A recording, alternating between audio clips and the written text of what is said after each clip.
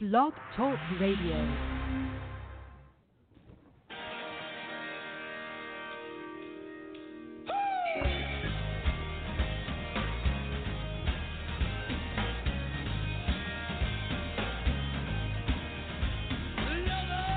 It's time for the South Carolina High School Blitz on the scvarsity.com radio network.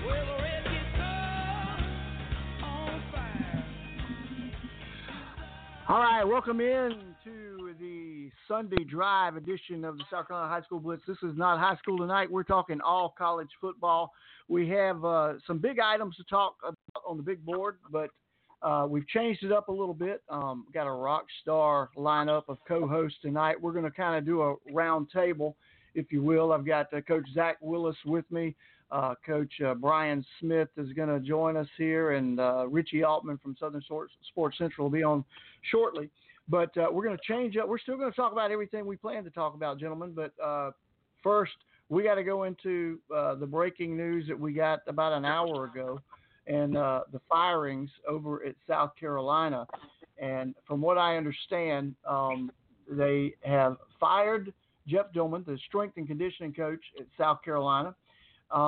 They're claiming that Dan Werner has been fired, but my understanding is that a couple of weeks ago he may have announced that he was going to retire. But they put this out. A source from the university had put this out as a firing, that he was fired. And Brian McClendon, offensive coordinator, has been demoted. He's going to remain on staff, according to the report that I got. I also got a report that Bobby Bentley will also be staying on staff. And then that same source said that quarterback Jake Bentley, will not be returning to the university next year. So that's a lot of news, real quick in that. And I'm gonna bring in Coach Willis and get your opinion first. But I got to tell you, Coach, I look at what's happening here. You look at the firing of the strength coach, and listen, I get that. I mean, you and I talked about this last week about the injuries over there. In 2018, South Carolina had 14 players that suffered season-ending injuries, with 12 others missing at least one game. And then in 2019, they lost more than 100 games to injuries to players. And and this is the same guy, the same strength coach that was with him for 3 years at Florida, and they were getting much of the same thing. But I look at what they've done. You know, I look at Dan Werner leaving, and Dan Werner was a quarterback coach and a co-offensive, or an advisor to the offensive coordinator, if you will. So there wasn't any development at the quarterback position. We've all seen that. So I can understand that. But if that's the reason that the guy's leaving, then why do you keep on Brian McClendon? I understand demoting him from offensive coordinator, but if you keep him as a wide receiver coach, has there been a position with less development than the wide receivers? And I'm going to turn this over to you, Coach Willis, because you've got your thumb on this thing just like everybody else. What's your opinion on this? Well, honestly, I go back to the very beginning. You know, Brian McClendon was co-offensive coordinator when Kurt Roper was there. And you know, when you got that title, you know, he got promoted and Kurt Roper got fired. And he subsequently has that offense is even worse than it was when Roper was there. And he gets demoted this time, but really at the end of the day, it looks like a political move to me. You know, he's one of Muschamp's guys, and there's politics being played here. And that's not, you know, I don't think – I'll say this. I grew up in South Carolina. You grew up there, Jim. You know how it's going to play with the folks listening to us and the folks that are not. The Gamecock fans, everybody out there is going to see this one a mile away. And it's just something that people are not going to respect from a public perspective. Now, from a coaching perspective, when you look at it, the bottom line is exactly, you know, you've had a stable full of really good wide receiver talent there. And, you know, I'd say 3 years ago when they had Debo, they had Edwards, and they had Shi Smith, they had, I thought, three of the most explosive players in the SEC at wide receiver, and they hadn't gotten a whole lot of production. At times we've seen that ability. Last year's Clemson game, we saw just how outstanding they could be. As far as what they did, they had more points and yards, well, not yards totally, but close to yards. They scored more points than Notre Dame and Alabama did in the playoffs combined they scored more against Clemson's defense than they did combined. That's how good they could be. But what that tells you is the potential's there, the talent's there, but it's not getting developed and it's not getting mined out. And I wonder about the offensive line, who's been a source. The whole offense in general, honestly, has been a big disappointment to everybody. And it just makes you wonder what's really going on when you see these kind of maneuvers. And then you hear that Coach Warner he was brought in to try to help them.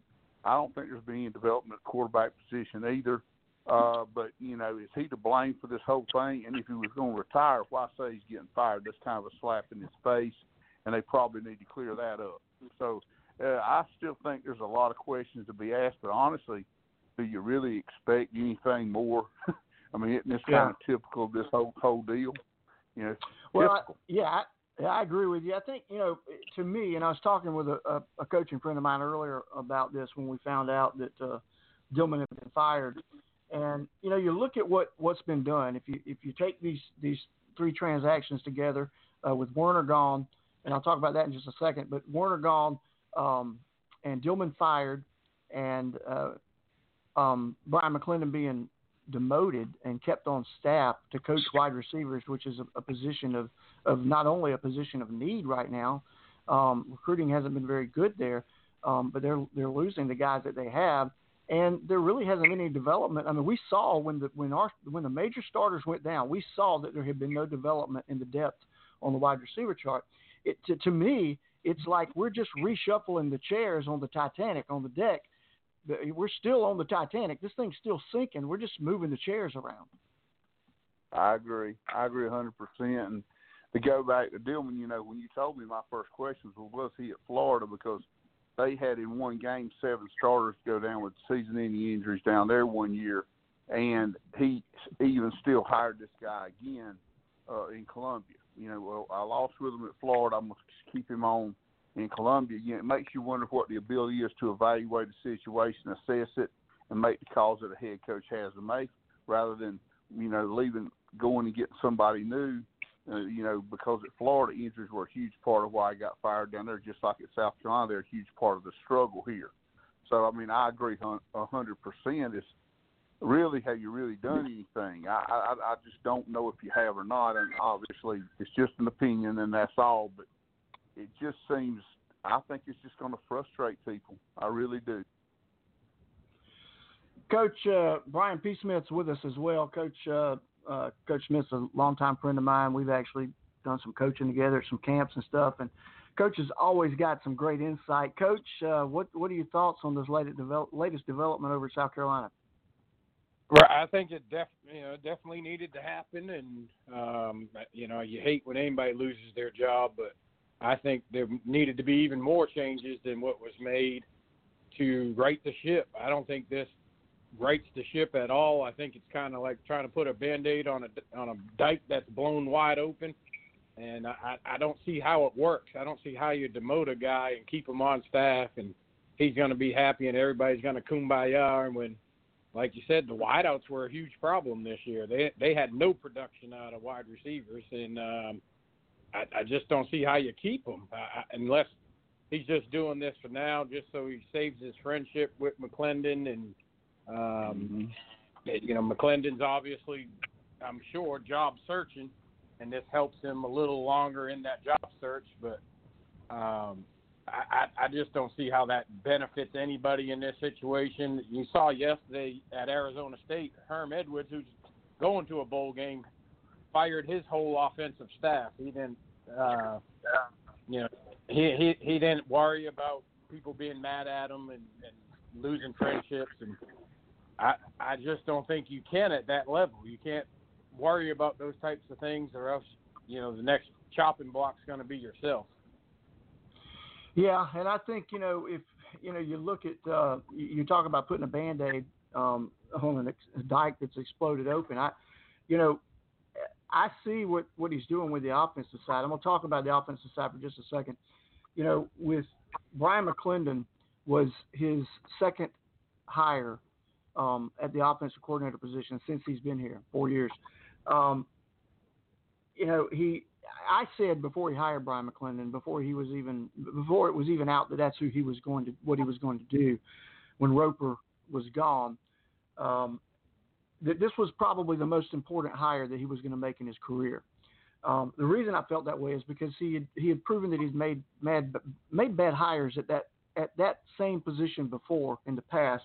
I thought Roper was a disaster when they announced that they had hired him, and hiring Brian McClendon, in my opinion, because I don't see this job being saved. I don't see this head coaching position being saved regardless of what happens here, and I think hiring Brian McClendon, not making that job hire as important as it should have been, is probably going to relegate Will Muschamp to be a defensive coordinator for the rest of his career.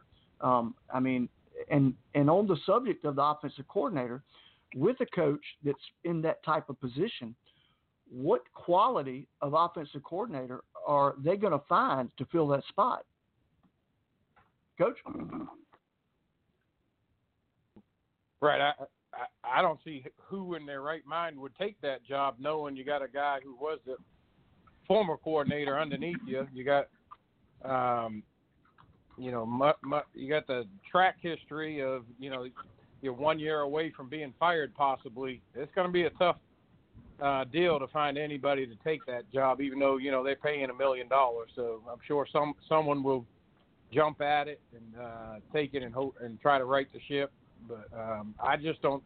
I don't see a whole lot of talent on that side of the ball either, on the offensive side, to be able to right the ship quickly, anyways. So that's another issue altogether. Yeah, I agree, and I think you look at what, while we're talking about offensive coordinators, I tell you who I wanted to see them go after before Brian McClendon, because it's a Power 5 program. You got to spend money, go after a guy with a name. I'm gonna tell you, Eddie Gran, in my opinion, at Kentucky, is probably one of the most unheralded offensive coordinators in the country right now, and would have been an excellent hire. But you got a guy like that now who's not going to touch this job. Coach Willis?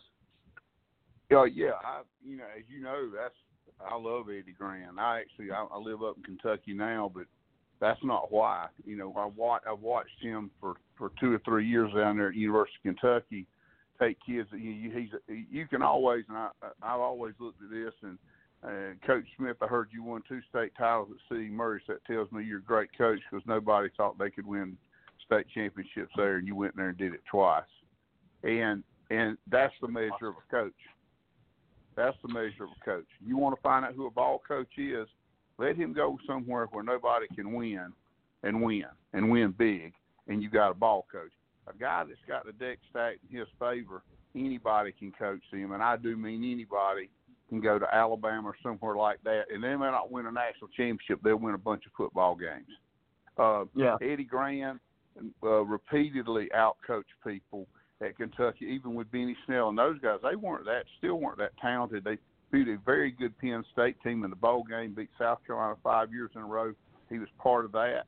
And this year, watched them get absolutely slaughtered against South Carolina when they had lost their quarterback. They bring Lynn Bowden in and totally turn everything around. I think Stoops ought to be SEC Coach of the Year. He won't get it probably, but he should be, because it's the best coaching job. And beneath him, and obviously the true value there, and I'm not taking anything away from Coach Stoops here, but he'll tell you, I'm sure, Eddie Gran's the MVP of that staff. And, that cat's a great, great coach. I agree with you, Jim, 1,000%. He would have been a great pick. You can't get him now. Hugh Freeze is sitting up there at Liberty, basically wasting away a guy that opened up with 2 victories over Alabama with a vastly undermanned Ole Miss team. Got a little baggage, but a great offensive mind. Give him $1 million. I mean, it's a great payday for somebody. And you get somebody of that caliber, they may actually be able to help you keep your job. Well, we have spent about 15 minutes on this Gamecock news, and we'll get back to it later if we have any callers that want to talk about it. But we're going to take a quick break right now, hear from our sponsors. When we come back, Coach, you mentioned Alabama. We're going to talk a little bit of Alabama before we get into the Clemson and South Carolina recruiting deal. This is Jim Baxter on the Sunday Drive, and we will be back right after this message from our sponsors. It's calling your taste buds. You know that delicious-looking landmark, that chocolate-dipped cone in the sky located in Triangle City, West Columbia. Under it, the legendary Zesto, where folks have come from miles around the last 6 decades to enjoy the absolute best Zesto burgers, sandwiches, homemade slaw dogs, and hot fudge sundaes. All fast and fresh and friendly. Open Monday through Saturday, 10 a.m. till 11 p.m.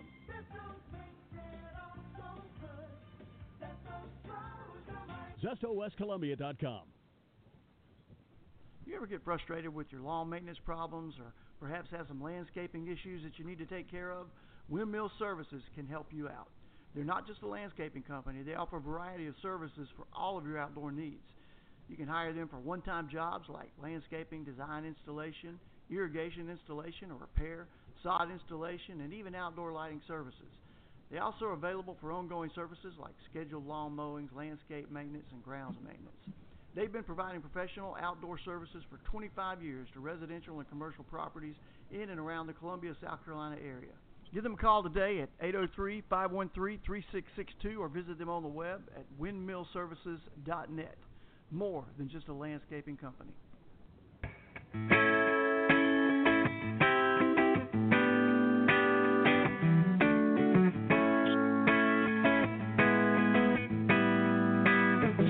You're listening to Jim Baxter and the South Carolina High School Blitz on the SC Varsity Radio Network.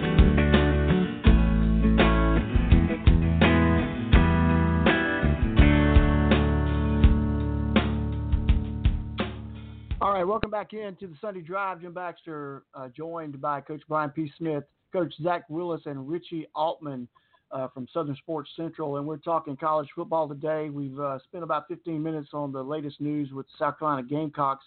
And now we're going to get back onto the original slate of things that we wanted to discuss tonight. And I'm gonna throw this out there to whoever wants to jump on it first.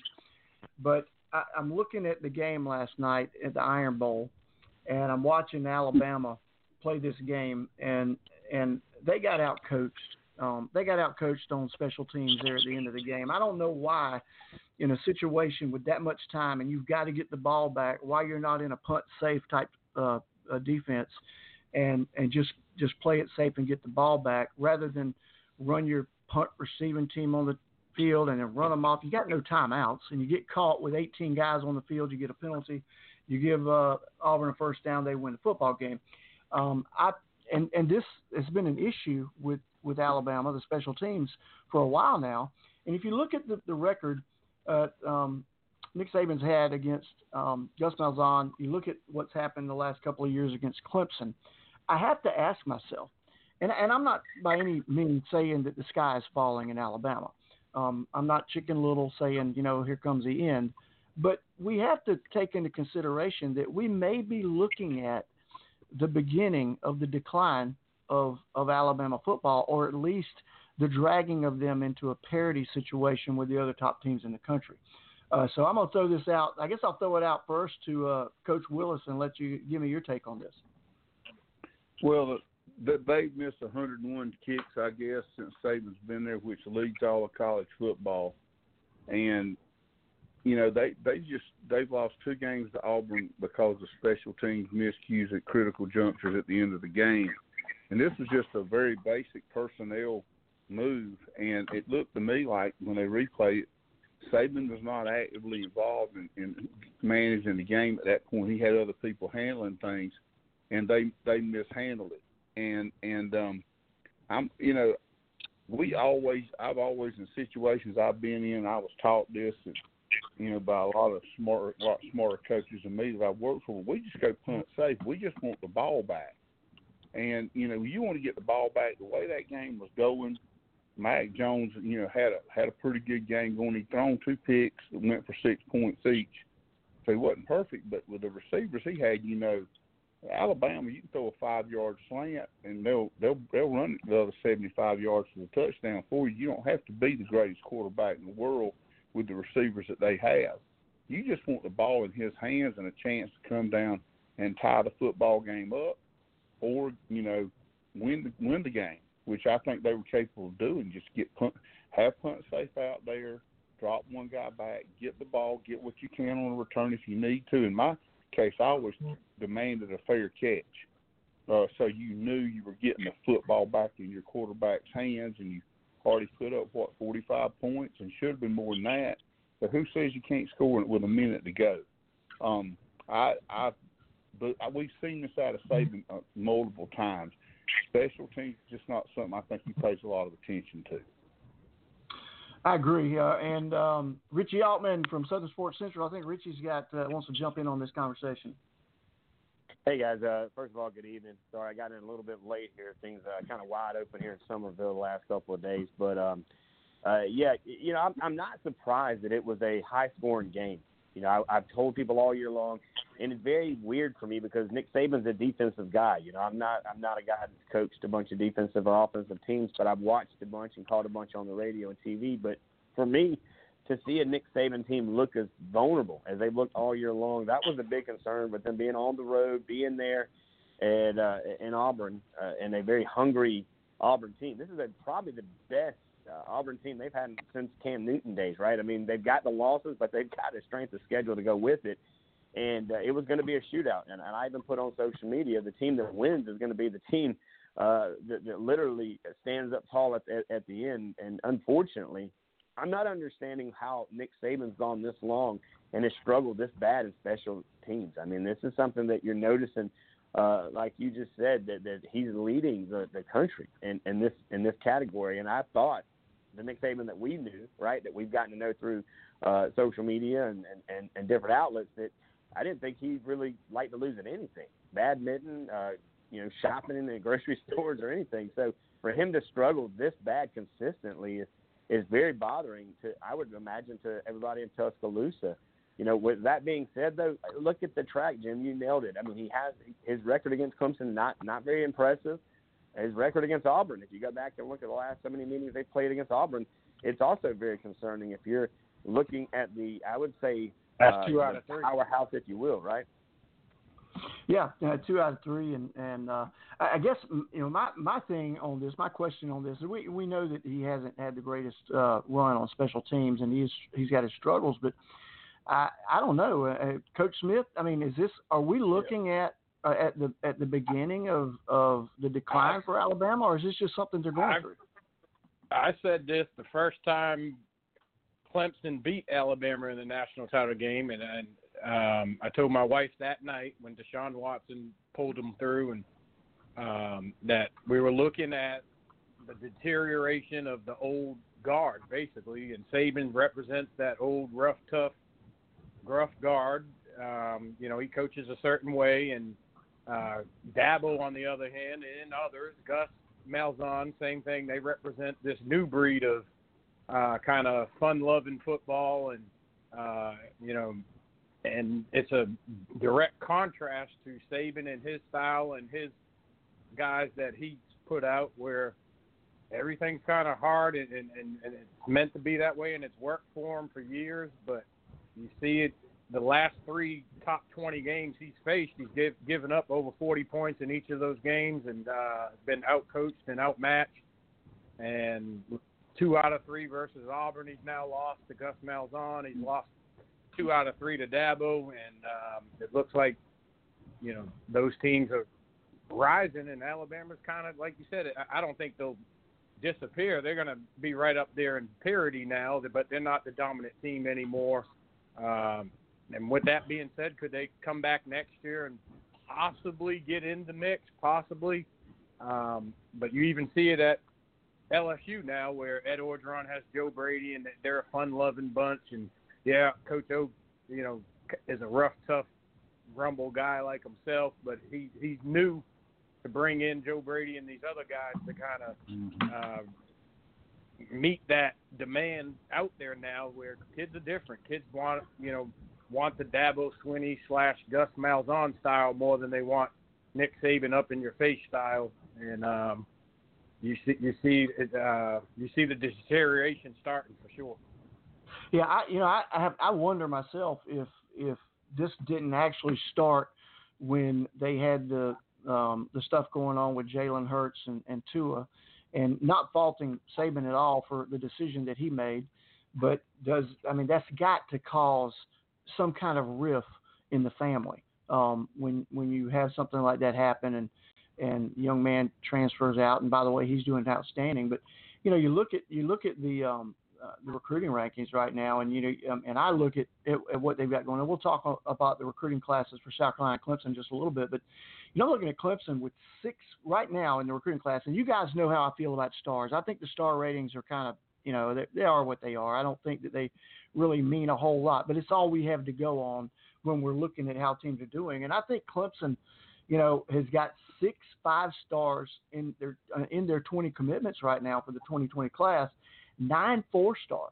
I mean, they're ranked number 1 in the country in terms of the recruiting class. LSU right behind them, but and Alabama number 3. But Clemson's got twice as many 5-stars as LSU or Alabama has. And then of course they've got 9 4-stars to go along with it. So you look at Alabama has dropped. I mean, Alabama used to be the one that was getting the 6 and 7 5-star players, and it's not happening now because I think you've got programs like Clemson who's proved that they can compete on the highest level, and you've got LSU and what Ed Orgeron's done down there this year has certainly helped them out and put them in 15 4-stars on that team. But if the interesting thing to me is if you look at the number of 3-stars that each one of them have, 5, 6, and 4, the 3-star athlete, and this kind of brings us full circle back around to South Carolina. There has to be, even in the 5-stars, but especially when you're bringing in 3-star athletes that fit your scheme. And I understand that you go after 3-stars, and the stars, honestly, I mean, let's face it, man, Russell Wilson was a 2-star, so they get it wrong frequently. But, you've got to have that development. And coming back around to South Carolina, we just haven't seen that development. These other programs take those guys and develop them. The last one I've seen from South Carolina that was a low star rating that they actually developed, and I think it really was less development and more just natural talent, was Deebo Samuel. But I think the development of these players is an issue. I agree. And I think that's a major problem is the development of your classes. And for whatever reason, Carolina has not developed them. And I think it's kind of a twofold situation. In order to develop guys, one, you got to play them. They got to get some type of playing time, and you don't see that happening on a weekly basis. You see the same 22 guys on the field, offense and defense, and there doesn't seem to be any substitution, no pattern for developing those guys on the field, because it's all fine and dandy to practice, but if you don't get game experience, I don't know many guys that get better just practicing. So that's a huge issue. And whereas you see even in the and I know it was a blowout on the Clemson side, but Clemson frequently plays guys, that even Dabo Swinney's son plays. I see him out there frequently. So, and I know they blow out more teams than we do, but on the other hand, Carolina's getting blown out in a few games this year and still didn't choose to put anybody in. So that's an issue. Well, can't develop. Yeah, absolutely. I think it's a depth issue. I mean, and depth, comes to recruiting. And I've said this before. At the high school level, you can't blame a coach frequently for things that are going on in the program, because at the high school level, you're basically playing the hand that you're dealt. At the collegiate level, it's very difficult to not blame the coach, because you are in control of recruiting. If you don't have the players, or if you got players that are quitting on you, then you're not recruiting the right players. That falls on you. You're the head coach. You're over the recruiting. So that's got to fall on you. The NFL is a different story. The NFL, you can blame the coach on some things, but I think at the NFL, frequently it's got to fall on the shoulders of the general manager. But I agree. I mean, the depth issue at South Carolina, when I look out there, when they have injuries at the wide receiver position, and I see that they've got a third-string quarterback lined up in a game, basically playing as a starter or as a 1 or 2 in the wide receiver lineup, you've got some serious depth issues.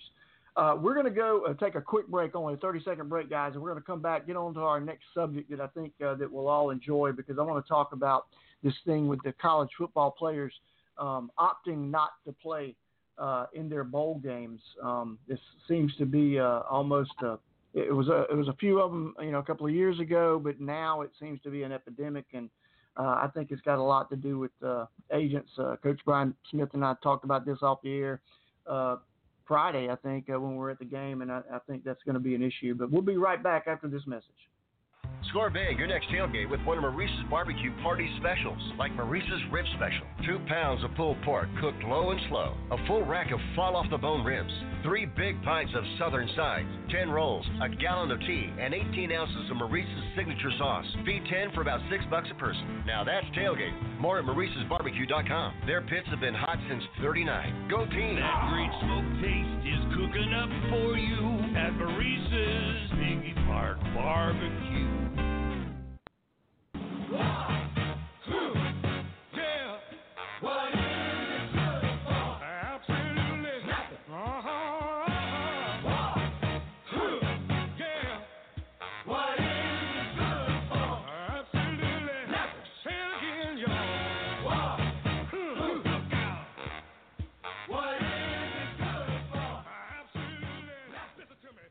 All right, welcome back into the Sunday Drive. Jim Baxter, along with Coach Brian P. Smith from C.E. Murray, Coach Zach Willis, and Richie Altman from Southern Sports Central. So, guys, last night I was surfing Twitter, and I came across a tweet from a guy that writes, Adam Kramer, who writes for Bleacher Report, and he sent a tweet out, and Kirk Herbstreit actually responded to it, but it was said, the second tweet that he sent out was said, and to be clear, if I'm Judy or Ruggs or D. Smith or Najee, talking about these players for Alabama, I do not play another down of college football. Not sure what more NFL people need to see from any of them that they haven't shown over the past 2 seasons. Now, I took exception to this. I responded to it because, listen, college football, regardless of what we know is happening, what we know is going on in college football is not a farm league for the NFL. If the NFL wants a farm league, they need to spend the money and put together a farm league. And my partner on 107.5 the game, Jay, he has been talking about this for years. Jay Phillips has been wanting to get an NFL farm team. But these kids, make a commitment to their team. And I have to tell you, I see both sides of this. I mean, I see, a kid that's got the potential to make, $1 million, millions of dollars. Why do you want to risk an injury in a game that is meaningless? But is it really a meaningless game? Was it meaningless when you were coming out of high school and signed with this college? And I think this is we've opened. It's already open. We've opened up a rabbit hole. We're going down now, and there's no return from this thing. I think that agents play too big of a part in college football. They're the ones, in my opinion, that are shutting these kids down. And Coach Willis, we won't talk about this tonight, but you and I have talked about this. Agents also play a part in the shuffling of coaches in college football.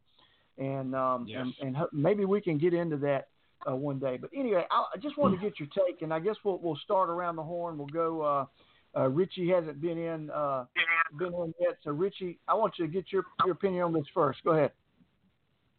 Okay, so the one thing I do want to, and I'm going to get to this one, but for me, back to that Carolina thing real quick, Jim, is number one, Will Muschamp is the iconic, and I'm a Gamecock fan, so I feel like I can say this, is what do they call it, insanity, when you keep doing the same thing over and over and over again and you expect the same result?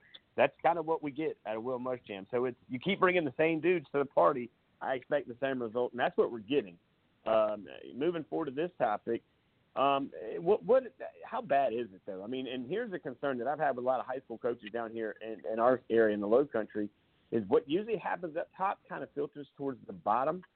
And I'm going to get to how I think it could land and be a problem in high school football coming up. But it's a bad situation for these kids to sit out. I don't like it. I understand they don't want to get hurt, but you know what? This team didn't quit on them during the year. All right, these guys had help to get recognized the way they were able to get recognized, get assistance the way they were, win the games that they were able to win, and do the things they were. But then, because all of a sudden it becomes a me world, and the generation that these guys are dealing with, they're taking that opportunity to step out of bowl games. We saw it with Clowney back in the day, and we saw it with a multiple amount of guys that just decided, hey, look, we're not going to play. We don't want to get hurt. And that's, to me, that's what a bad presence that is for the game of football, for any sport. Matter of fact, I don't care what game it is. But my worry is here, and I'd be interested to hear all of you coaches chime in on this as well, but a lot of coaches are saying, okay, now that there's this early signing date, how does this affect the kids their senior year? To where all of a sudden they're balling out, right? They're going to go out their freshman, sophomore, and junior year. They sign early. What about them sitting out, right? Because we've seen it so much, how it starts in the NFL, it goes to college, then it trickles down to high school. And you know what? I've seen it way too many times for that not to be a situation. And I hate to throw a twist into what you're saying, Jim, but I do think this is something, if we don't get control of it early, this could lead into other situations going forward. Yeah, Coach Smith, you're actually active in the high school coaching world right now. So what's your take on that? Do you see this something that we're going to – I agree totally with everything Richie said, but I think we've already missed the boat, Jim and Richie. I think it's too far gone. I don't think it's going to reverse course. It's going to get worse now that colleges are starting next year are going to be allowed to pay guys. So this early sign-in period is now going to be seen by these high school kids as like going to the pros. So you're going to see more high school kids doing like Richie said. If they're already signed and there's a chance they're going to get hurt, Coach, I'm sitting. And there's not all you can do now is kind of prepare for those inevitabilities that are going to happen. And the pros set the example for everybody. When they started taking these players from college that sat out, and Deebo Samuel was a perfect example last year. Everyone was mad he sat out the bowl game. It hasn't affected him one bit because the NFL has made it loud and clear. They don't care about college games anymore. They only care if the player's healthy and can he perform at the NFL level. They don't care about loyalty anymore. It's not about loyalty anymore. It's about filling seats and winning games, and loyalty and all that stuff's thrown out the window, unfortunately, for us old school guys that believe in loyalty and believe in what the game teaches you and not quitting on your teammates, not throwing in the towel per se. We just got to kind of adapt, and do I like it? Nope. I absolutely hate it, but there's not a whole lot I can do about it. Coach Willis, did you? I guess you've been out of the game long enough that you probably did not have this problem wherever you've been. I mean, from Newberry to Michigan State to when you were on the South Carolina staff. I don't guess you had to deal with any of this. Well, you'd be surprised. We had Heath Benedict, of course, at Newberry, who'd been at Tennessee and was a top-rated guard prospect in the NFL draft when he came out. And, you know, we sat him early in games, but he didn't want to come off the field. Now, we had advice from agents that had not legally signed him that they wanted him to. And it's just Division II football, and he told them what he thought of them, and basically they ended up representing him. But they were trying it then. At South Carolina, we had one very prominent player. I won't name names because there's no sense in that.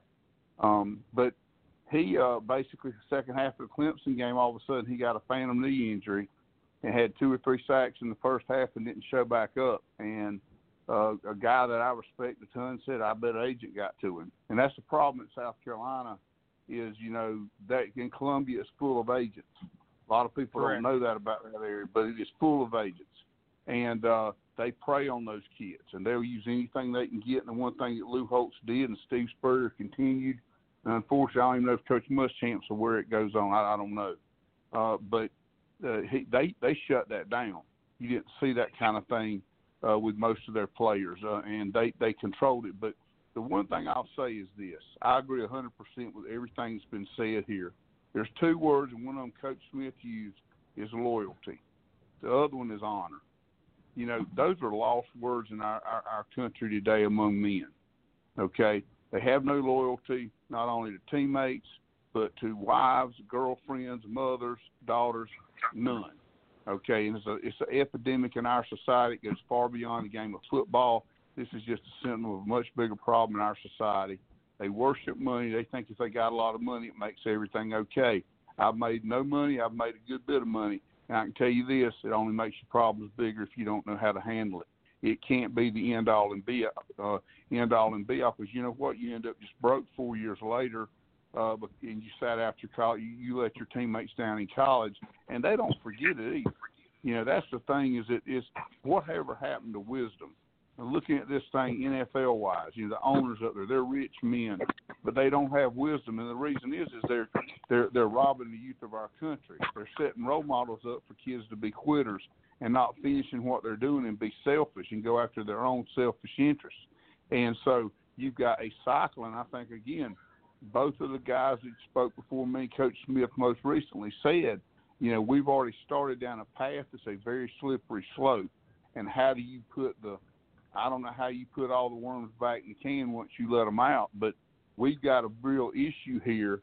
And when it reaches University of Alabama, and I'll be very interested to see if those kids try to pull that on Saban. If they do, then I'd say it's pretty much over, and we've lost it. But the bottom line is you cannot allow this kind of lack of character to go on as a coach. There are a lot of coaches that for political reasons are going to say it's okay with them. If they're coaching and they say that, there's somebody I don't want to work with, and I don't want them coaching my son. I'll be that strong about it. Well, I agree with you. That I was curious on, and sorry about that, Jim. The one thing that I was curious too, guys, and you're seeing this more too, is that football now a 24/7 sport, travel teams. You know, I'm no bigger fan of baseball playing 24/7 than I am any other sport.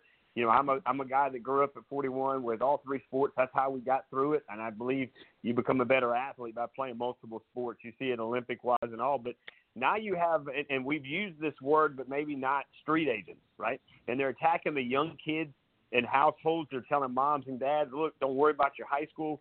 You know, let me help them get through it. And again, it's just a new era. It's a new era for coaches, even like a Coach LaPrade up here at Fort Dorchester. You see it with Coach Call and certain coaches all over, Coach Robinson over at Berkeley, to where these coaches they're having to coach these kids away from these guys more than coach these kids up on a football field. And I couldn't imagine, you know, again, in our day, if social media was what it is today, what it would be back then. But, you know, guys, I'm kind of curious, what needs to happen? Is there a rule that needs to be put in play, because you're continuing to see what we call street agents, right? They're now going after these young kids and trying to get in the pockets of these parents.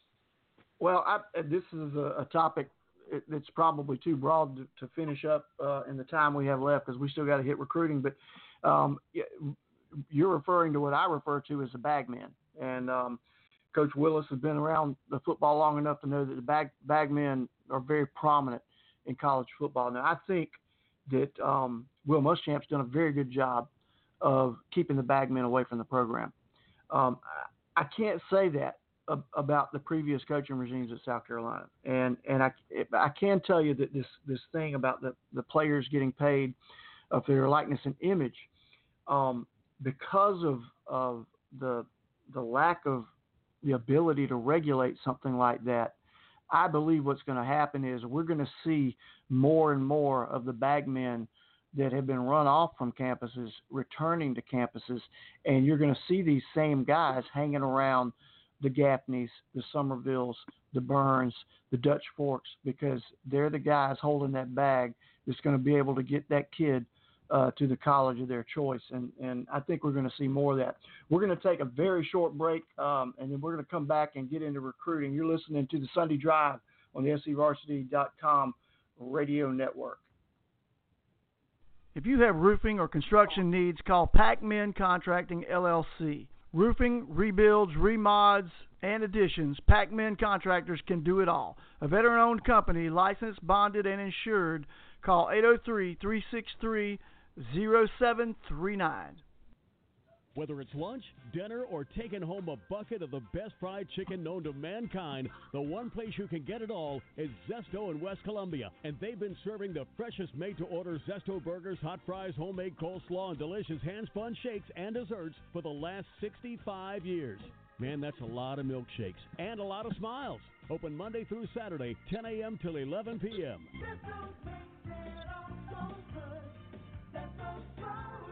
ZestoWestColumbia.com.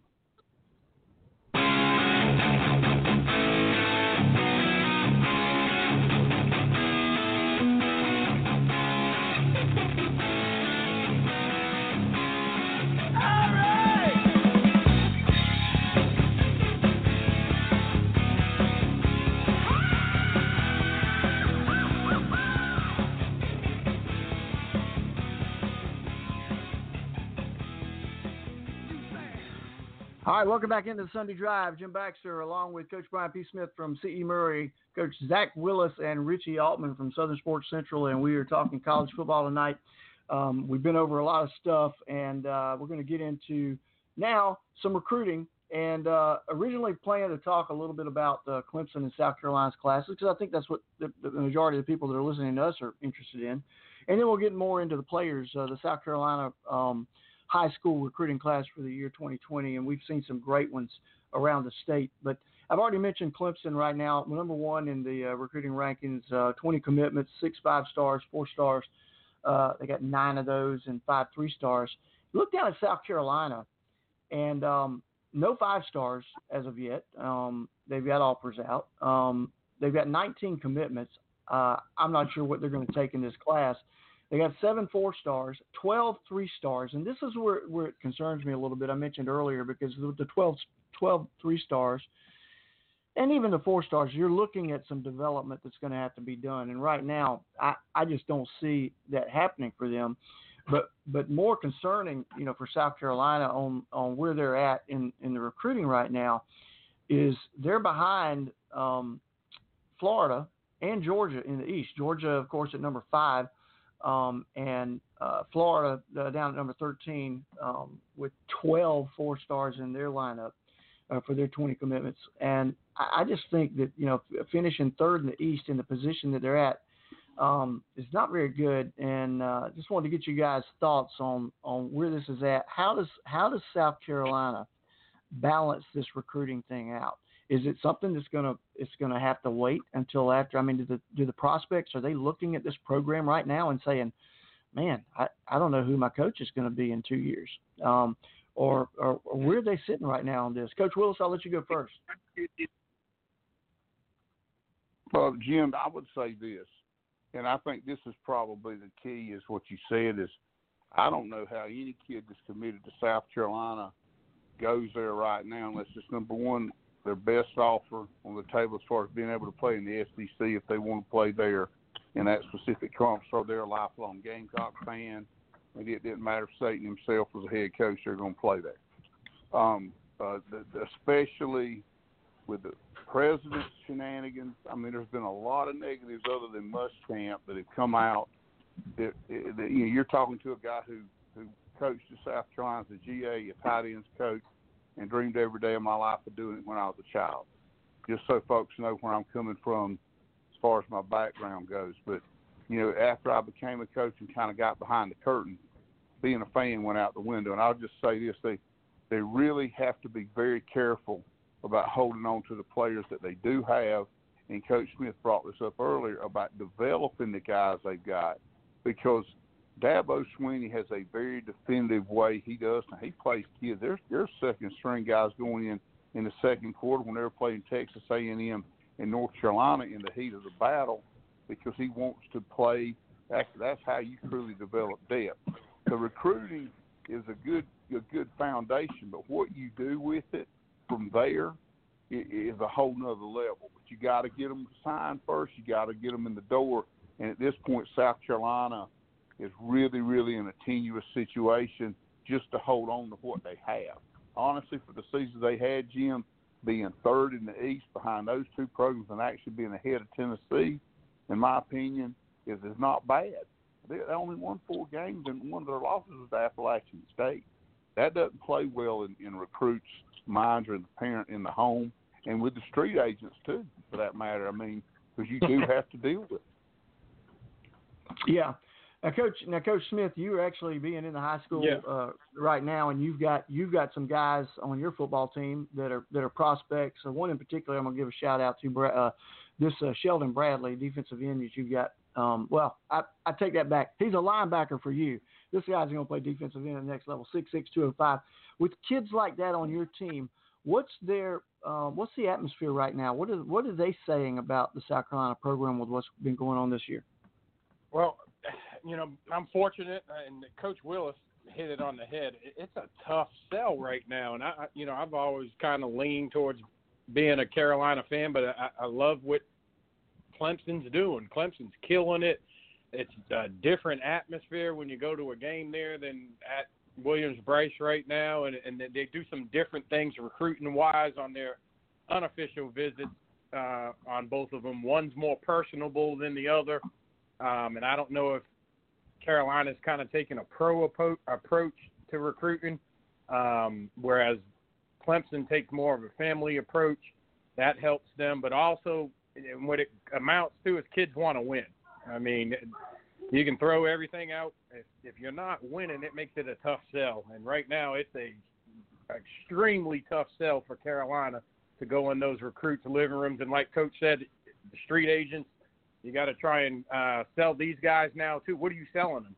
Are you selling them we're fifth in the SEC East? You don't have much to sell right now. And like you said, the president throwing Coach Muschamp under the bus and all that didn't help at all. But the thing I look at, too, as a coach, I'm a high school coach, I see talent on the field. You can't miss on what I call generational guys. And I believe they missed on 2 generational guys this year alone with losing the Hyatt kid to Tennessee and losing Mason Garcia to East Carolina. I think those 2 guys are program changers, in my opinion. And you can't miss on those guys. That would be like missing on Clowney and Gilmore back in when they were coming out of high school, and they didn't. They hit on those 2, and we saw the result from just hitting on those 2 generational guys. They were able to turn a program around for a couple years. And since that point, we haven't been able to hit on those generational guys, and those are the guys that turn your program. The 3 stars are great, and you can develop 3 stars and build a winning program. Heck, Wisconsin does it every year. There's a bunch of programs that build that way, but you got to have at least 1 or 2 of those high-level generational guys to make it in the SEC. Well, we're going to talk a little bit. You mentioned Jalen Hyatt, so it's a good segue to get into the recruiting for the South Carolina high school class of 2020. And I wanted to mention Jalen Hyatt, the wide receiver from Dutch Fort, because there's been so much talk. A lot of it from me posting that dang, I felt like South Carolina should have offered. There's no way that this kid should have got out of state without a South Carolina offer. I think that he got an offer. I think that it was one of those offers where they say we're going to offer you, but you got to commit to save the brand. And I think at that point he just said no, thank you, and goes to Tennessee. He wants to get on the field as quickly as he can. But I had someone earlier that made a comment when I brought up the topic on Twitter about South Carolina not at least offering and going after this kid publicly. And the response I got from the individual was, well, what about Clemson? Clemson's letting him get away too. Well, I have 2 things to say about that. One, talking with Clemson about Jalen Hyatt, Clemson's only going to sign 2 wide receivers this year. They don't need a burner. Jalen Hyatt is a burner. Coach Willis, Coach Smith, both you guys understand that. What Clemson was looking for was possession-type wide receivers, and they were only going to take 2. That's why they didn't get the offer. But the bigger thing, when I hear a response like that from someone is, I am not going to question the recruiting of a program that's just won 2 national championships. And has the depth that they have in the position. I question the recruiting tactics of a team that is struggling at that position and has no depth at that position, and you've got one of the best wide receivers in the Southeast at your fingertips in your backyard, and he gets out of the state without an offer. That's what I question. Coach Willis, from your standpoint as a former college coach, how important is it that you try to keep your hand in the roots of the community where you're at? How important is that to a program? I mean, it's everything. In my opinion, I can only relate to this. Le'Veon Bell and Kirk Cousins were 2-star guys. They turned out pretty good. I helped Kirk out with game plan decisions and mentoring him. When I was at Michigan State, Le'Veon Bell was out of Columbus, Ohio. Nobody knew about him. Pat Narduzzi, he's the head coach at Pitt, came to me. I was kind of the recruiting guy with evaluating people and watching them, and that was kind of my thing, is picking kids up. And Pat and Mike Tressel, Jim's nephew, already looked at him and wanted to get another opinion. And he turned out to be a great player. I wish he wasn't with the Jets right now. No offense to Gary Sewell down there in Columbia, who loves the Jets. But anyway, bottom line, he turned into a good player for us at Michigan State, a great player. There are guys around, but Hyde is a no-brainer. He's not an under-the-radar guy. And South Carolina has a history, as you guys know of. Go back to Joe Hamilton, who went to Georgia Tech, and we botched that thing up. You know, he should have been a Gamecock and wanted to be, and we didn't get him, and therefore we weren't allowed to recruit Courtney Brown the next year, the first overall pick in the whole draft when he came out of Penn State. And it's the same kind of deal. They kind of stick their nose up in the air. And guess who approves all the final approvals for position coach? And that's Brian McClendon. Okay, he's a wide receivers coach, right? So it's his job to approve, unless the staff is very, very different from any D1 or any staffing period I've ever been on. Correct. The position coach makes that call. And I'm looking at this kid. He's got the high. He's a little bit thin, but, I mean, that's what the weight room's for. Nothing there. His hands are incredible. Some of the best hands I've ever seen. You compared him to Tommy Zimmerman, Roscoe Crosby, and Sidney Rice. That's a pretty good crowd to compare him to. And he's got a great vertical. I just don't understand when he's in your backyard at maybe the premier, at least currently, not traditionally, but currently the premier big-time high school program in the state at Dutch Fork. He's a Columbia kid. You got to go after this guy. It helps you in so many ways. And if he beats you when you go to Knoxville, or he comes in to Columbia in the coming years and whips you, God help you. I mean, you didn't put forth the effort to get him. And then the quarterback, I watched Mason Garcia earlier. Good Lord Almighty. I mean, I don't know what you want in a quarterback, but this kid's supposedly 6'5" or 6'6", right? Yeah, and he's 6'6". Got an NFL arm. His accuracy is D1. He does it all. He can run. He's like Trevor Lawrence. So I don't know. I mean, everybody sees their own things. The good Lord bless me with eyes to see things, I guess, at least some folks you tend to think other people don't see. I don't see these guys being – these are no-brainers. These are not – when they're in your backyard, you can't let them get out of your backyard. And that's my opinion, unless they just hate the school and don't want to go there, and then you just tip your hat. But everybody says, hey, it was the kid's decision. Don't let the kid be able to turn around and point back at you and say, well, they didn't even recruit me very hard. That's not a good thing. Not at all. Yeah, I agree. And I think, we're going to spend a few minutes on the recruiting, but I agree with you. I think that Jalen Hyatt, and I'll get back to the wide receivers in just a minute, because I'm going to go over every position in the 2020 class and just talk about a couple of kids there. We'll start in the quarterbacks. Ty Olenchuk and Mason Garcia, we've talked about a good bit this year. Brian, you and I and Coach Phil Williams, a good friend of mine, another journeyman of South Carolina high school football, had the pleasure of going and watching both those kids on the field at the same time the other day. Olenchuk, in my opinion, is a Power 5 football player. I don't have a doubt in my mind that he could be playing. I agree. At a Power 5 school. In fact, I'm telling you right now, if Olenchuk was a freshman in college right now, he would have been starting at South Carolina. This is a kid that the only reason I've got him in front of Mason Garcia, by the way, is because I think he, at this point in his career, he's more cerebral. And the fact that, and I have to give credit to this fact, he's never lost as a starter in 3 years. So he's going to get credit for that. But he's 6'2", 190. He's on a full baseball ride to Clemson.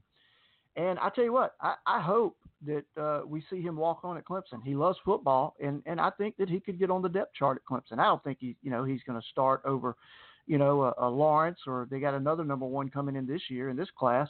But he is certainly a kid that could get on the depth chart. In fact, if he was there this year, he'd be on the depth chart. But those two kids, and Mason Garcia, Coach, you talked about him. You said you watched him earlier. We had a chance to look at him the other night in game situation, and I'm gonna tell you what, he throws. And Coach Willis, you were around South Carolina for a long time. Mason Garcia has he's got the strongest arm I've seen on a South Carolina high school quarterback since Woody Dantzler. I mean, this kid can at flat throw it. Coach Smith and I watched him standing in the middle of the field throw a 45-yard pass outside the numbers on a rope. And, I mean, it was almost without effort. I mean, this is a kid that he's going to East Carolina, and they're They're going to suit him better academically. He's got a couple of hurdles that he had to come over academically, but East Carolina can get him in. That's where he's going. And I think he instantly makes East Carolina a contender in their conference. Well, did you see his footwork? God almighty. Oh, man, he's just got it all. I mean, here's the thing. You got kids with big arms that have slow feet. They're 6'6", and they can serve a line, but they can't get their feet in position. And Coach Smith, who you're a quarterback guy too now, this is your wheelhouse. And you know, honestly, Jim, I mean, we're just watching him there, and I'm not one to lavish praise on him. As you know, I'll pick anybody apart. But, I mean, he's got – when Kirk Cousins was a freshman at Michigan State, and I think Kirk's had a pretty decent career, you know, this kid's, you know, in that level of arm strength now, and his hip rotation through delivering the football, his body position, no matter if he's on the run, and this is one thing, you're talking 6'6". The only kid I've seen in high school that did that's a kid that's played starting at Clemson now that's never lost a game. And the kid down at Dutch Fork's just a flat-out winner. And that's what, you know, you need guys. There's some people in this world, you know, that they just win. When you put them on the field, I'll give you a great example. You mentioned him earlier, the Wilson kid. You know, he's a perfect guy. I mean, that plays for Seattle now. He is a winner.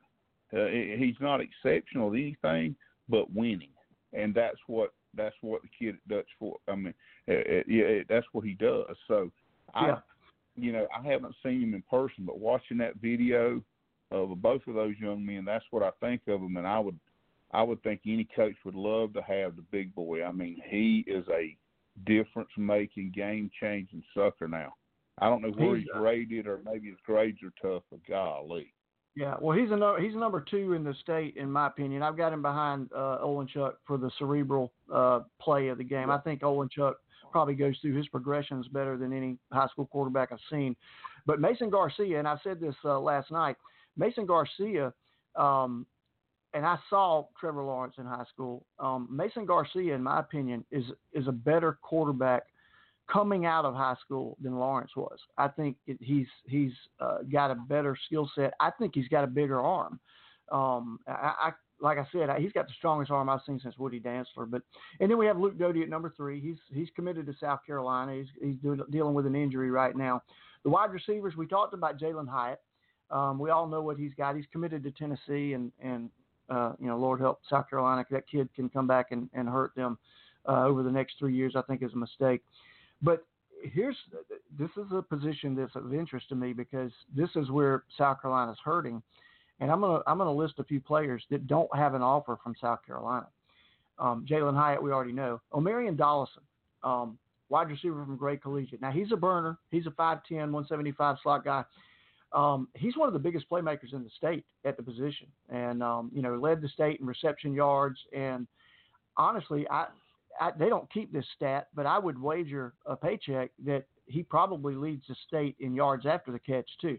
Now, he was committed to Old Dominion, but he has backed off because he's got some Power 5s that are coming in on him. But this is a kid that, and I think Coach Smith, you can probably speak on this. Omarion Dollison reminds me of Debo Samuels coming out of high school. Yeah, he's like Debo. You can go ahead and say that.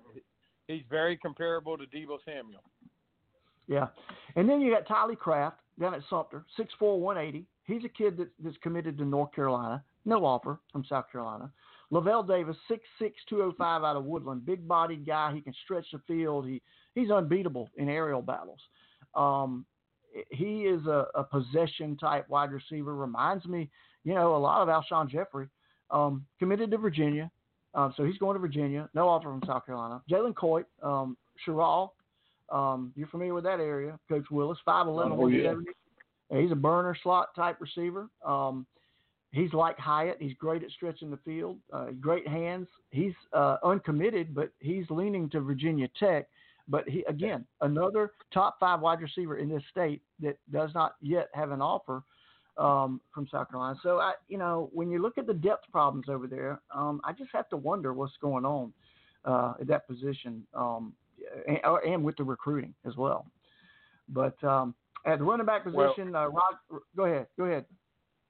Real quick, I think what we see is a mistake other Carolina staffs have made is a emphasis on the state of Georgia and a de-emphasis on the state of South Carolina. And I call it lazy recruiting. It's where you go to a big 5A school in Georgia and you offer half the team, and then you go back to your staff meeting and say, oh, we can't take these guys in South Carolina. We already offered half the team at Valdosta High in Georgia or one of those Atlanta high schools, and you don't want to put out too many offers. So, but someone at some point needs to say, hold on, you got to recruit the home state first and Coach Willis, I'm sure, can attest to this. And this is the same problem a lot of college guys get into. And, I was a GA at the Citadel for a couple of years, and I can attest to this too. If you don't have home state guys, in certain games, your out-of-state guys aren't going to play as hard. Amen. You see that. The in-state guys play harder for your school. Yeah. And it is what it is. You can't change that. So you got to have a base of in-state guys who can pull the whole team up and say, hey, we got to stick our legs in the ground this game and get after it, or else the other guys, they're like, you know what, hey, screw this. I'm not even from this state. I mean, it's a big difference. So you got to have the home state first. Yeah, and and this goes for Clemson too. I mean, there are kids in this state that grew up dreaming about running down the hill at Clemson, or they dreamed about running out to 2001 for South Carolina. Those are the kids that, if they're capable of playing at that level, that you want in your program, because they're going to be leaders. And I'm going to tell you something else.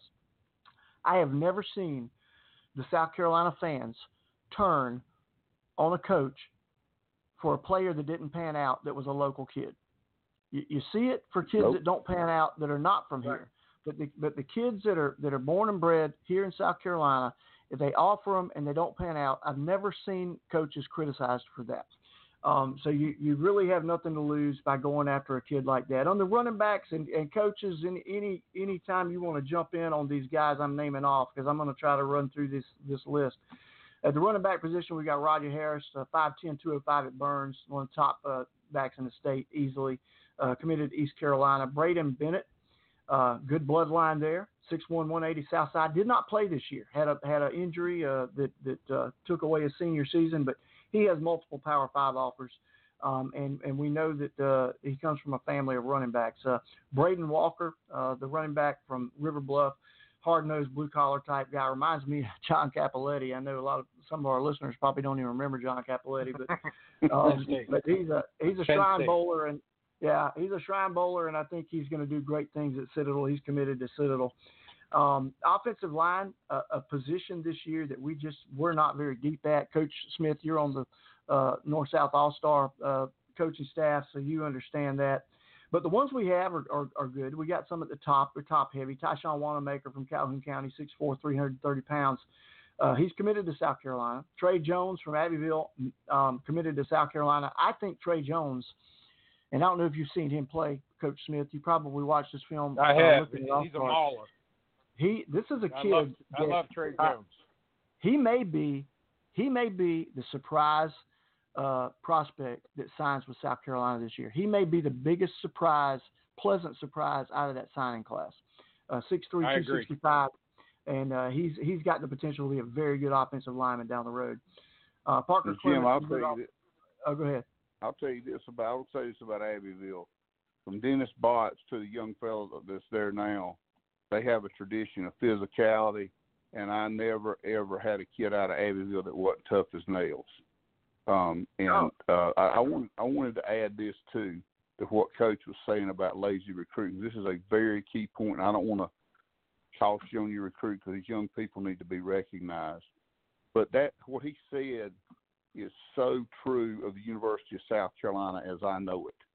You get coaches from Florida and Georgia. Well, where did McClendon and Will Muschamp, where are they from and where did they play? They're from Georgia. Okay, now I'm going to be, as the young people say, I'm going to be real for a minute. Okay, I think there's a bias there. As Coach called it, I'm gonna stand up upon his shoulders and say he's dead on the money, 100% right. There's a reluctance because these guys, Will Muschamp does not seem to me to be a people person. Dabo Swinney is obviously 1,000% people person. He loves people. That's an automatic advantage. But going into it, Dabo can go in anywhere and talk anybody into anything. Now, he's going to do it with integrity, and I really believe that. But Will Muschamp, I believe, is uncomfortable doing that, and I believe a lot of his staff is he hires X and O guys, not Jimmy and Joe guys. Football is about Jimmys and Joes when you win championships. And to back up your point, you said, I'm sure Coach Willis, Coach assumed, hey, Coach Willis emphasized South Carolina. They'd never won a championship at Newberry in 94 years of football when I got there. We won 2 in 3 years. When we went to the national playoffs, we went our second-round game against North Alabama. We were the smallest school in the history of Division II football in the United States. Number one, to ever win a championship. Number two, to ever be in the playoffs or advance in them. We got 56 kids that we're allowed to put on the field for that game. 54 of them from the state of South Carolina. Now, I know people say, oh, that's just college football. I think football is a relative thing. That's why I said when you win a state title at C. Murray, to me that's equivalent of Vanderbilt winning the national championship. That's how good a coaching job Coach Smith did, and I want to say that publicly. You want to recognize a great coach, go find somebody that's doing it with the deck stacked against them.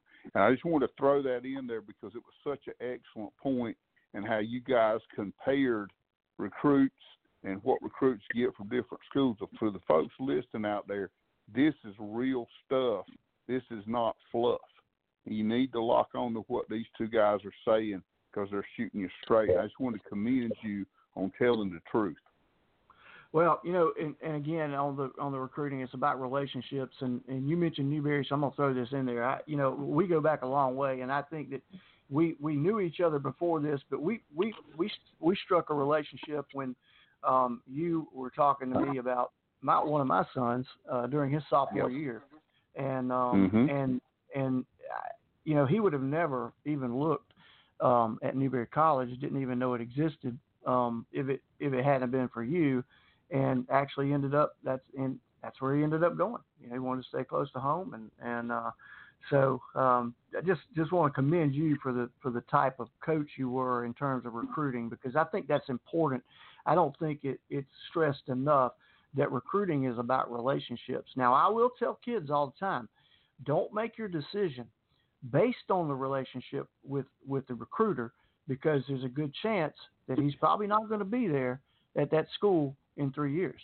But certainly it's important in opening the door to prospects coming into your program.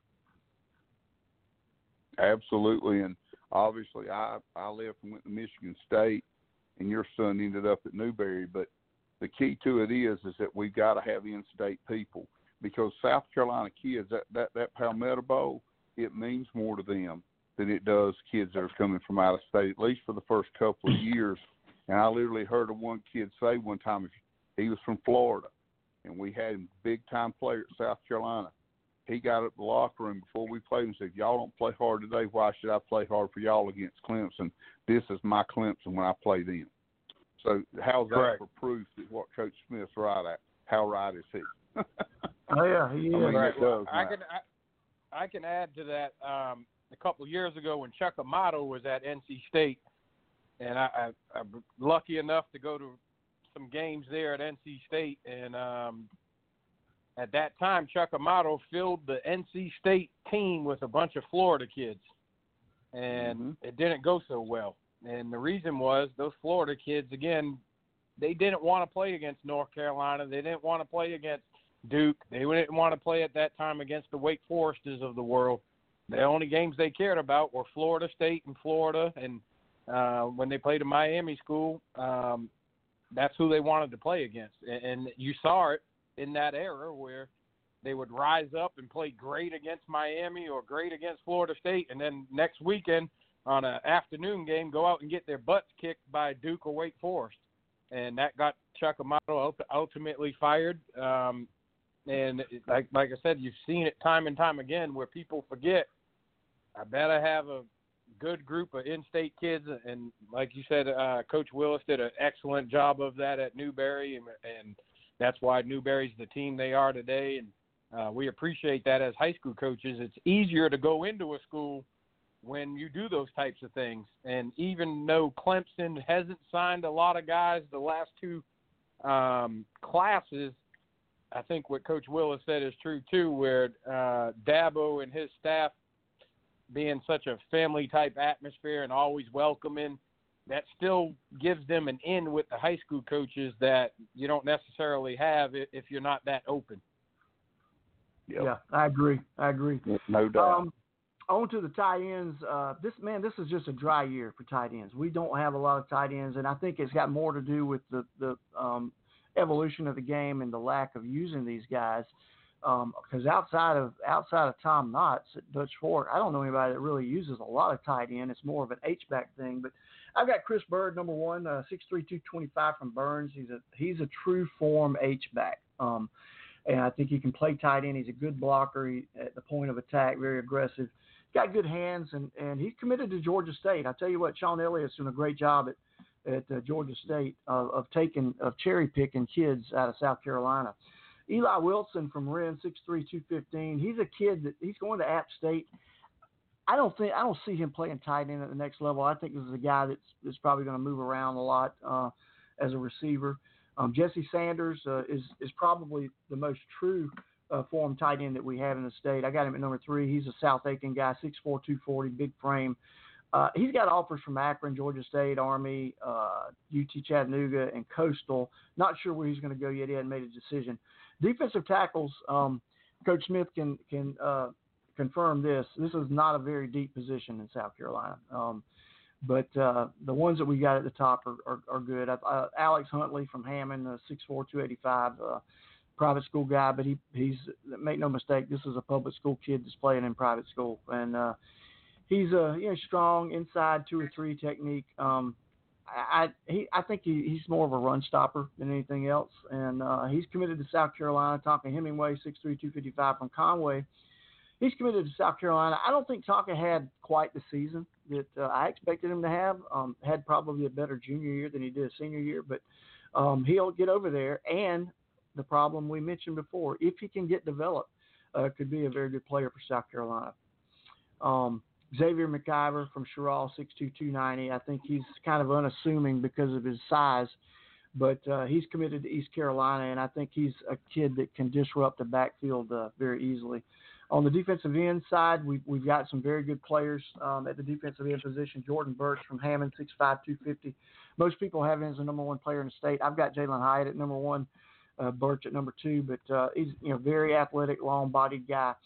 Coach Willis, this is a kid that reminds me. I've heard people compare him to Clowney. He's not a Clowney, but he does remind me of Cliff Matthews. And I know you remember Cliff Matthews when he was playing at Sherrall. Yeah. So very, very solid player. Cliff, of course, went on to play for the Atlanta Falcons. But linebackers this year, again, not very deep, but what we have in the top 5, very good. Jamari Littlejohn from Gaffney, 6', 220, committed to App State. His season was shortened with an ACL injury, but he is already in rehab and recovering well. Deshaun Watson, probably the most underrated defensive player in the state, 6'1", 205 at Barnwell. Very physical, explosive. They use him as an edge rusher at Barnwell, but he's a guy that I think he's athletic enough to play in a 4-3 and also athletic enough to play in a 3-4 and coverage because he's got that kind of speed. Justin Abraham from Hartsville, 6'1", 230. He's offers from Georgia State Liberty. Dwayne Martin from Lawrence. He's committed to Louisville. He's a 6'1", 205 guy that plays on both sides of the ball for Lawrence. And Cole DeMarzo, I'm going to mention this kid. He's 6'2", 200 at Hilton Head. He's committed to Michigan State, up to where Coach Willis has spent some time. I think he's a safety. I don't think he's going to end up playing linebacker. I think they move him to a safety position. And then the defensive backs, which I think is probably the deepest position that we've got in South Carolina. Andrew Phillips is my number 1 guy at Malden. He's 6', 180. He's committed to Kentucky. Kentucky steals another one. He's a track star with lethal speed, very good hips. This guy's very good. He can play man coverage right now. O'Donnell Fortune, 6'1", 270 from Sumter, long, rangy guy. He's got great hips, and he's got the hips of a small guy, and he runs with very good speed, and he's committed to South Carolina. He's a natural cover guy. Hopefully, he'll get over there and get some development in. And then my number 3 guy in the secondary is Tyler Venables, 5'11", 190 from Daniel, Brent Venables' son. He's a two-way starter for the Lions, but has played the majority of his ball at quarterback this year just out of necessity because he's that kind of athlete. But make no mistake about it, this kid's going to play safety at the next level, and he's going to be an impact player for the Clemson Tigers. And I'll give you the last 2 of the top 5 in the defensive back. Stan Ellis, 6 foot 185 from Gaffney, committed to App State. Maybe the biggest surprise corner in the state. I think this is a kid that's going to have a long career on Sundays. I think he's that good of a cornerback. And Buddy Mack, 6'1", 175 from Burns. He's committed to Charlotte, and he's another strong prospect. Probably going to play safety at the next position. And that's the recruiting right now. We have so many. I mean, I've got 150 kids on this list, and we'll have to take more time out one week to go through the entire list. And I've got my kids. I've got my top 30 done for the kid. I've already started on the 2021. I've watched about 100 films, kids films. I've got about 200 more to go. So, but of the ones I've watched already, I've got my top 30 hammered out, and look forward to talking about that. And we're kind of up against the time. Coach Willis, any closing words before we get out of here from you? Just want to say, it's an honor anytime to be on your show. Be on with the guys you got is an even bigger honor. But one of the biggest honors of my life was when I was 23 years old. I got mentored and was taken under the wing of a man named John McKissick. And I've talked to text everybody down in Summerville, but I just wanted to say publicly tonight, with folks listening throughout the state, we didn't just lose a football coach. We lost a true legend. When you were in his presence, you knew you were around somebody special. I've heard several coaches say this, but my first year at Newberry, and then later after the championships, they'd have the coaching clinic. They'd want me to come in and speak. Coach McKissick was always the first one in the room and always on the front row. And he knew he'd forgotten more football than I will probably ever know, and I'm in my early 50s now. But I wanted to pay tribute to him tonight, Jim. We don't do enough of that in our country anymore. I think people around the state of South Carolina have done a wonderful job, by the way, in doing that, because we do still have values in our state. But I wanted to just say that for him and just say that, we need for South Carolina to have a good team, not just for Gamecock fans, but for our whole state. We need Clemson to continue to be what they are, but we need to have 2 great teams in our state because it's good for our state. It's good for our morale, and it's good to be concerned. It's okay to be concerned. We need them both. We need them both to be winners. Absolutely, and seconds on the condolences to the McKissick family and the community, and really the entire high school football community, because he was such a force in South Carolina and such a good man to everybody. I've never heard anyone that's ever come across John McKissick have anything negative to say about him. So our condolences with him. The funeral is tomorrow. And while we're on that topic, also Ted Burns, a longtime radio guy in Charleston, worked with the Citadel, and I'm sure, Coach Smith, you're familiar with Ted Burns. He passed away as well. He was in an auto accident, and he has died from the injuries sustained in the auto accident. He was a cancer survivor, and to lose his life like this is just tragic. So condolences to them, too. Coach Smith, any closing words? I'd like to reiterate what Coach Willis said. I was fortunate enough to play with Joe Call, John McKissick's grandson, who's now the head coach of Summerville, and other Summerville players, and hear all the stories of Coach McKissick. Then when I was coaching at the Citadel, be able to recruit Summerville, and he had such open arms and never big time Joe like you see some guys do that. He was always open to you. And then when coaching against him, when I started out in high school at Manning High, and we would go over to Summerville and scrimmage them, and he was so open to us and just a family guy. And you learned a lot just by watching the guy, because here he was a legend and treated everybody the same. didn't treat anybody differently. And like Coach Willis said, a huge loss for our state to lose a guy like that. And I know he's in heaven, I'm sure. And I already expressed gratitude to his family. Gosh, what a guy for everybody to follow and be like. And then Mr. Barnes too, losing him tragically was another blow for us this week. So we've taken some blows this holiday season, but hopefully there'll be others to replace those two eventually. And we're thankful to be on this show and thankful to be talking about high school football and college football because our game is under attack nationally, and hopefully we can ward off those attacks and keep those people from attacking our game because it teaches so many great lessons. Absolutely. Well, I just wanted to thank both you guys for being on. Also, special thanks to Richie Altman from Southern Sports Central. Richie had to drop out. He's going on a show at 8 o'clock tonight. But, Coach Willis, as always, appreciate you being with me. And, Coach Brian Smith, always a pleasure talking football with you as well. And just look forward to having you guys back on the show as soon as I can. You've been listening to the Sunday Drive on the South Carolina High School Football Network. Tune in Wednesday. We'll get some high school football in. We're going to talk about the championships on Wednesday, and we will also talk some more recruiting and have some special guests along with some of the coaches that are in the championships as well as some of the top players in the state who will join us. Look forward to seeing you. Everybody have a safe week.